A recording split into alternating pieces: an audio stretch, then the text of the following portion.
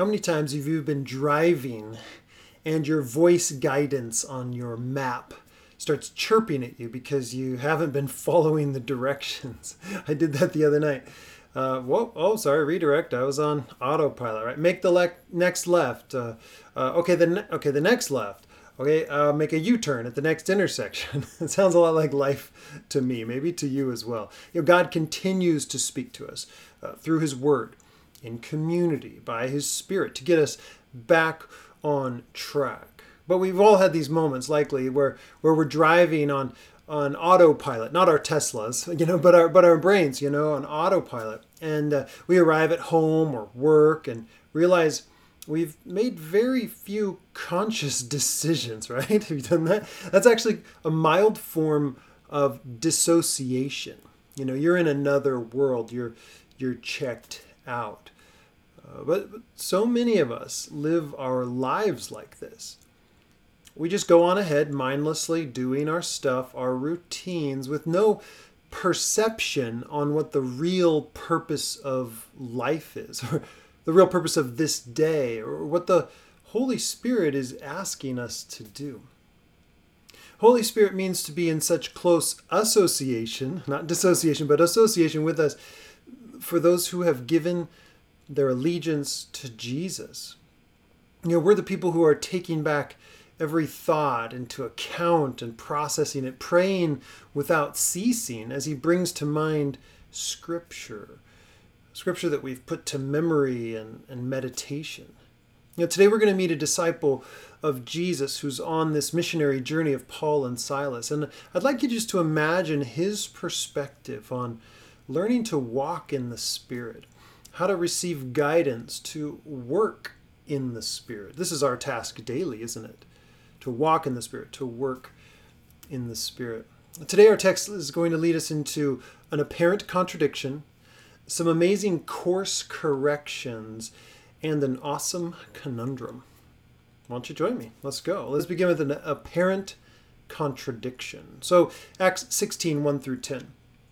Paul also came to Derbe and to Lystra. That's where they were before. Let's remember back a few pages, these towns were in an uproar over the message that we call the gospel, right? That Jesus is king, the rightful king over all, and that there is a message of forgiveness to everyone.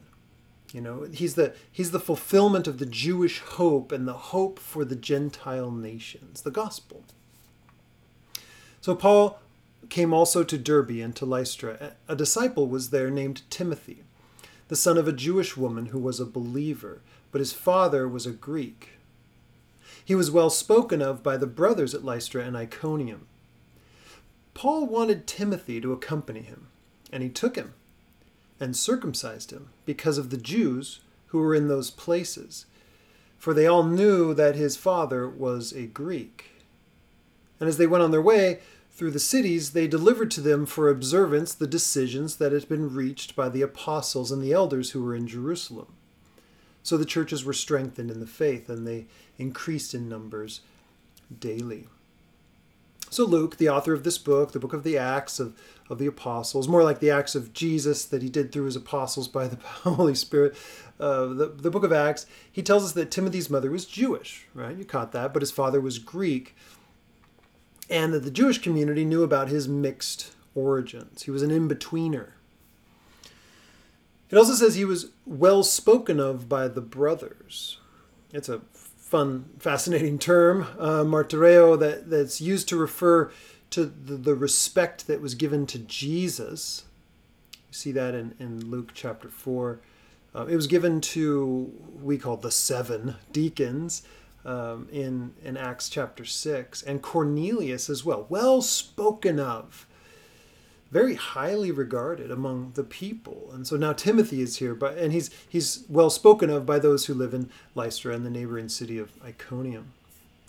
And although evidence in Paul's second letter to Timothy suggests that his mother had raised him with an understanding of Scripture, we see that in 2 Timothy, his father had apparently resisted allowing him to be circumcised.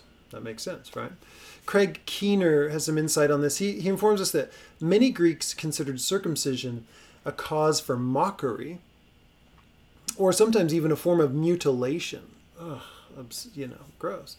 Marriage to proselytes, meaning someone who is becoming a Jew, that's not problematic. But Timothy's lack of circumcision, says Keener, suggests that his father had not converted to Judaism.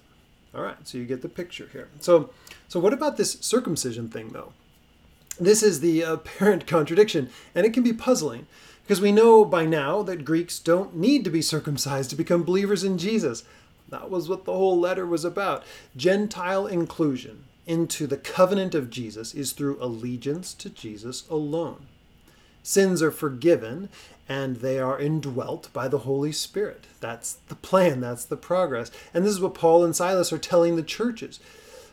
All these things, they're sharing them the beauty of this. You don't have to do this. And Paul circumcises Timothy. In short, this is another of those moments where the mission is what matters. Okay, we're on mission, and we need to do some things that are going to accomplish our mission. We're going to be going into synagogues. Those are Jewish places of worship and community. And we're going to preach about the Messiah, and we want to get a fair hearing without the controversy of, who did he bring in to the synagogue and brought another Greek in here, huh? Bruce Longenecker, I commend him to you as a thinker. He's a prolific commentator and professor of Christian origins at Baylor. He puts it this way: as Paul saw it, being a good Christian did not mean being a bad Jew. Think about that. Being a good Christian did not mean being a bad Jew. Rather, it meant being a fulfilled Jew. Paul had no desire to flout Jewish scruples in his endeavor to bring both Jews and Gentiles to salvation in Christ.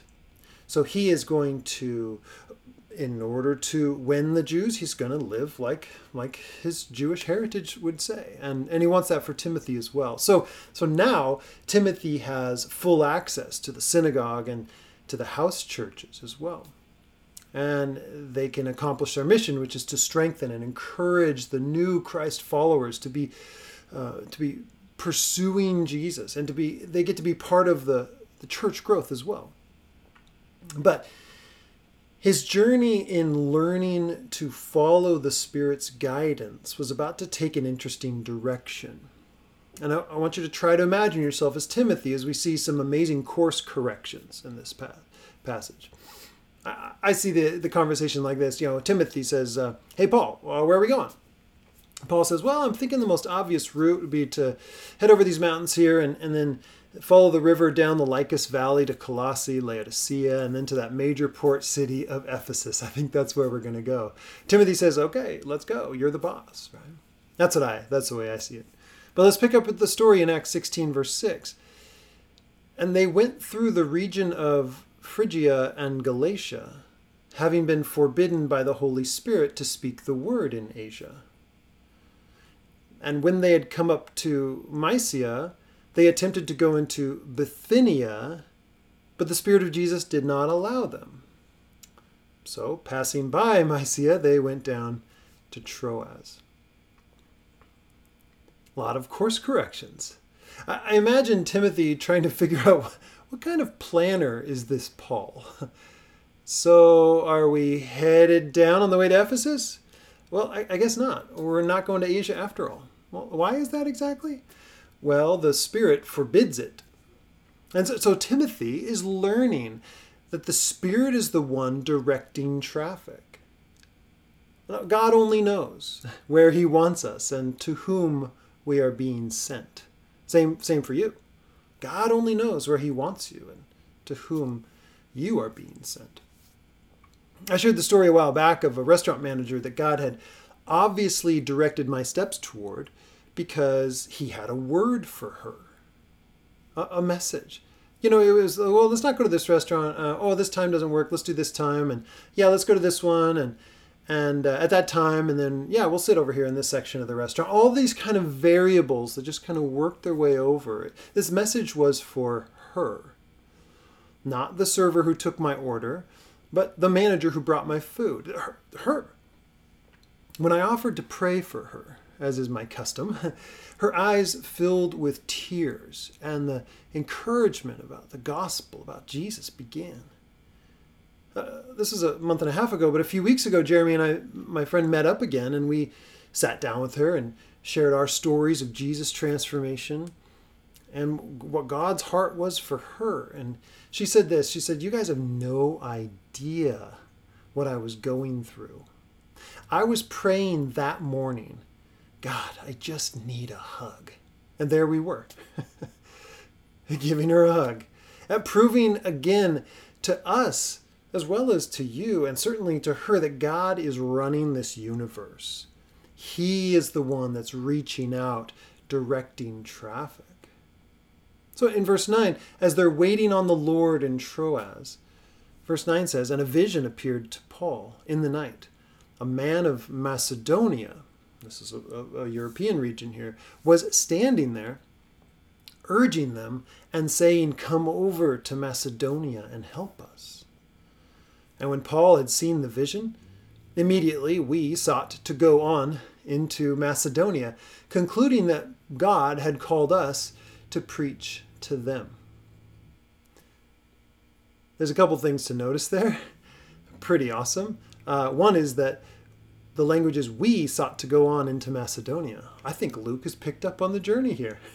He's no longer doing reports. He's got eyewitness testimony now. He knows that he's a part of this. But they were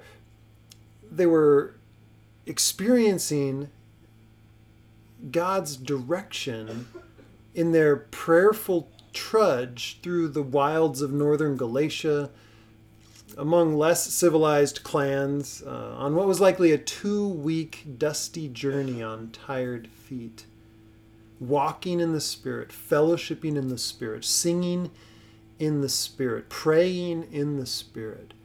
And Timothy was learning the life of a missionary. Well, the life of a Christ follower. The life of all disciples of Jesus, because we're all sent on mission, called to be disciple makers. That's the life of a disciple, this prayerful walk through life. But tucked in here is it's either a curious error in the Bible or a huge clue, an awesome conundrum. Did you notice the mentions of the Spirit in verses 6 and 7? I'll read it again and see what you pick up. "And they went through the region of Phrygia and Galatia, having been forbidden by the Holy Spirit to speak the word in Asia. And when they had come up to Mysia, they attempted to go into Bithynia, but the Spirit of Jesus did not allow them." So who was it that was directing the traffic? Was it the Holy Spirit, or was it the Spirit of Jesus? Well, yes. The answer is yes. Yeah, but how does that work? The Holy Spirit or the Spirit of Jesus? In a fireside chat with a group of ICC guys, there was a Mormon friend showed up, and his name was Clay, and he asked us about the Trinity. He's like, "So you guys believe in the Trinity, right?" And he claimed that he was a tritheist, or that he believed that there was a Heavenly Father, there was the Holy Spirit, and that there was Jesus, all gods. And, I said, I can see where you're coming from. The Scripture says the Father is God, and the Spirit is God, and the Son is God. That's 3.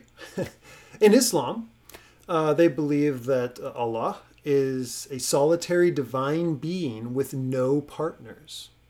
Even calling Jesus the Son of God is too dangerous. So is it 3 or is it 1? Well, the answer again is yes. This is the conundrum. Well, did we Christians just make that up? Maybe it was determined in some smoke-filled room in the backs of, the Constantine's empire, and they just decided that they were going to make this happen. Well, as I explained to Clay, we don't expect to comprehend the 3-in-1 nature of the Godhead, but we do apprehend it. So we can apprehend, if not comprehend. We read that there is one God. We read that Jesus is God, and the Father is God, and the Spirit is God. An awesome conundrum, of course. So here we're tasked with the understanding of this question in verse 6 and 7, with the Holy Spirit being equated to the Spirit of Jesus. It's the same. Alan Siegel, in his work, The Two Powers in Heaven, says it used to be orthodox theology in Judaism to honor two powers in heaven. It's all throughout the rabbinic writings. There were two powers in heaven that were good, supernatural beings on two thrones ruling the cosmos. Daniel chapter 7 has perhaps the clearest vision of this. You'd have one visible Yahweh figure and one invisible Yahweh figure, the Son of Man and the Ancient of Days. But maybe you're more familiar with the voice of Yahweh from the burning bush and the angel of the Lord appearing to Moses in the same scene. It happens with Gideon in similar fashion. These are things you could look up and read. It'd be great. But this two-power belief in Judaism becomes heresy around the beginning of the 2nd century, probably related to the more public claims of the Christian church that they saw Jesus fitting into the slot of the visible Yahweh. And so maybe that's why, we can't have this anymore. It just fits too well with our expectations that Jesus would be the visible Yahweh, the manifestation of Yahweh in human form. As we've mentioned, we have lots of examples of Yahweh, this Yahweh figure in human form. Because we know from Hebrew scriptures that no one can look on God and live. And yet, there are many occasions, like I just mentioned, where people do just that. They look on God and live. That's because he takes on this human form. He becomes his own messenger, Hebrew malach, in Greek angelos, but angel, a messenger. The angel of Yahweh is the most obvious example because he's described as having Yahweh's name in him. Yahweh's name, my name is in him, and this angel will go before you. That's God's very presence in this being. So before we get to the New Testament discussion about the 3 in 1 of this Godhead, we already have this two-person view in the Hebrew Scriptures. And of course, knowing that the Spirit is throughout the Old Testament as well. And then we get to the story of Jesus, and we find out that Jesus is God, but isn't the Father, because remember, Jesus is praying to the Father. So he's Yahweh, he's the I am, and therefore deity, and Jesus has all the attributes of God, yet isn't God the Father.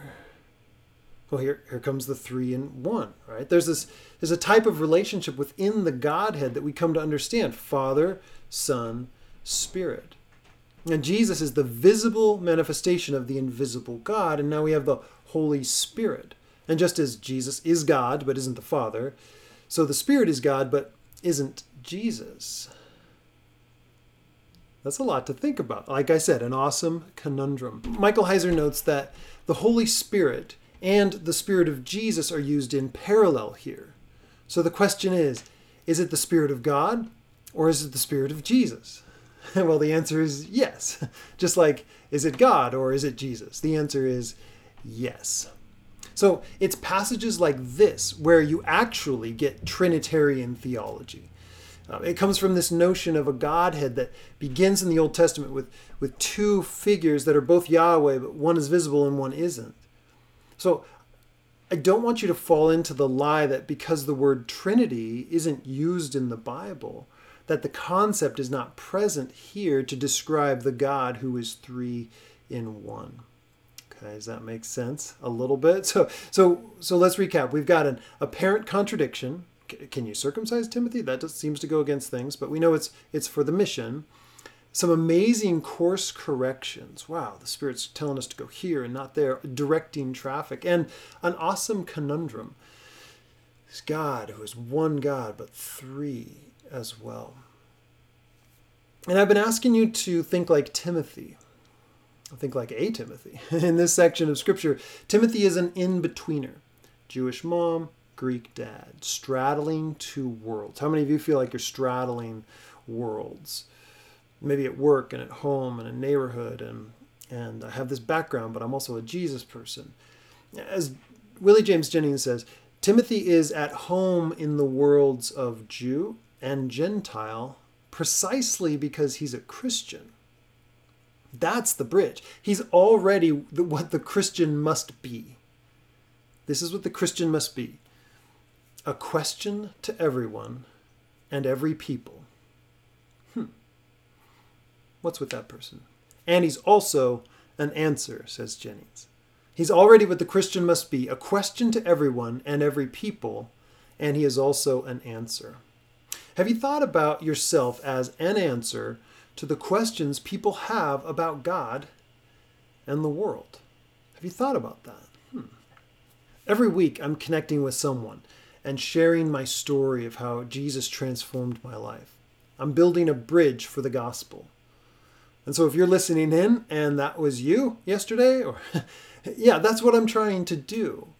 Build a bridge. My story is a bridge to Jesus, and he wants to transform your life.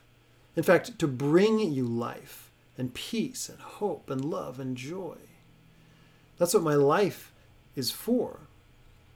So I want you to think about the course corrections in your own daily life. Wow, that was a big adjustment. Our sister Lou was telling me of the peace she had in a really trying and expensive situation with contractors at her home. But for some reason, and we know it was Jesus, she saw this as an opportunity not only to pay them more than she planned, but to feed them lunch. Sorry to break it to you, Christian, but there are no circumstances that take God by surprise. So I need you to think about him directing traffic. And so some pesky pastor questions for you. Is it too strange to think that God is seeking the lost, redeeming souls, partnering with us to bring the message? Is that too strange to think about? Is it too strange to think that God wants you here right now and not there? And now, but not then.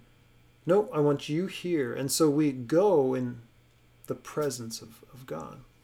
See, in God's view of time, his use of time, his organization and direction of our minutes and our hours and our days, our whole lives, in view of God's time, there are no mistakes, interruptions, delays, coincidences.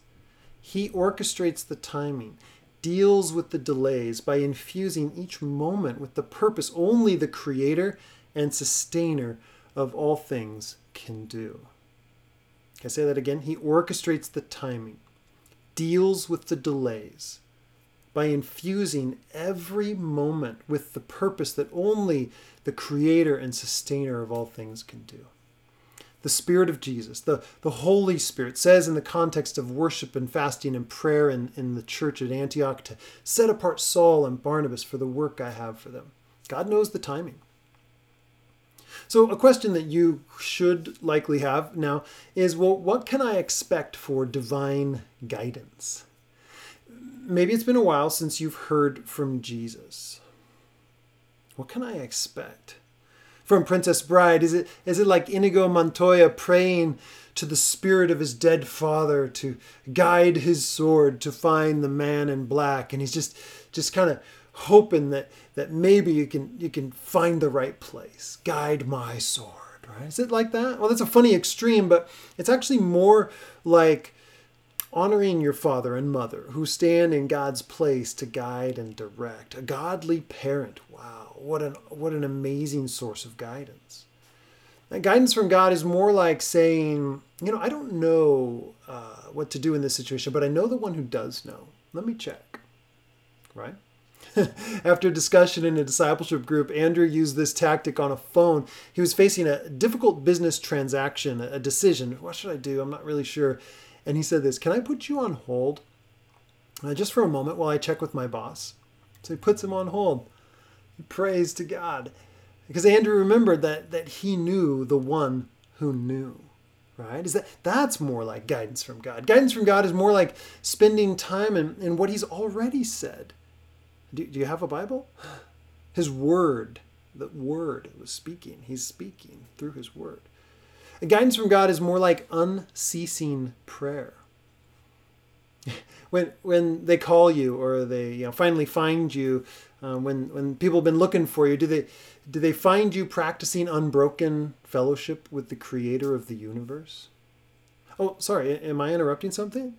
Oh, yeah, of course. Yeah, you are, always. But I have time for you. What's up? Of course you're interrupting. That's what unceasing prayer is. Yes, of course. That's what guidance from God looks like. Guidance from God is more like prayer in God's presence. This is what we say, prayer unto God. I'm here in his presence. It's not sending up prayer requests. You might as well just ask your phone to, hey, could you send my list of prayer requests to heaven for me? And could you do that daily, preferably before I wake up? That would be great, thanks, It's not like sending a list to Santa Claus. This means you're praying to God in his presence. Your wish list should come after you make sure that you're actually seeking his face. Oh, seek his face. Sometimes at dinner, I'll remind whichever child is praying with a question, say, who are you praying to again? Well, to the universe, to the wish list, to the just... It's a struggle, isn't it? And lastly, I think guidance is more like waiting on the Lord. For heaven's sake, don't just get busy. Wait on the Lord. That's what the men and women of God did when they didn't know what to do. We wait on the Lord. So some more pesky pastor questions for you. Do you believe that God does direct and guide through his word, by his Spirit, and through the family of his holy ones, the saints? Do you believe that? If it's true that God wants the good news of the kingship of Jesus and the forgiveness of sins to be spread, do you get to play traffic cop and decide who gets to hear? Imagine yourself in the intersection.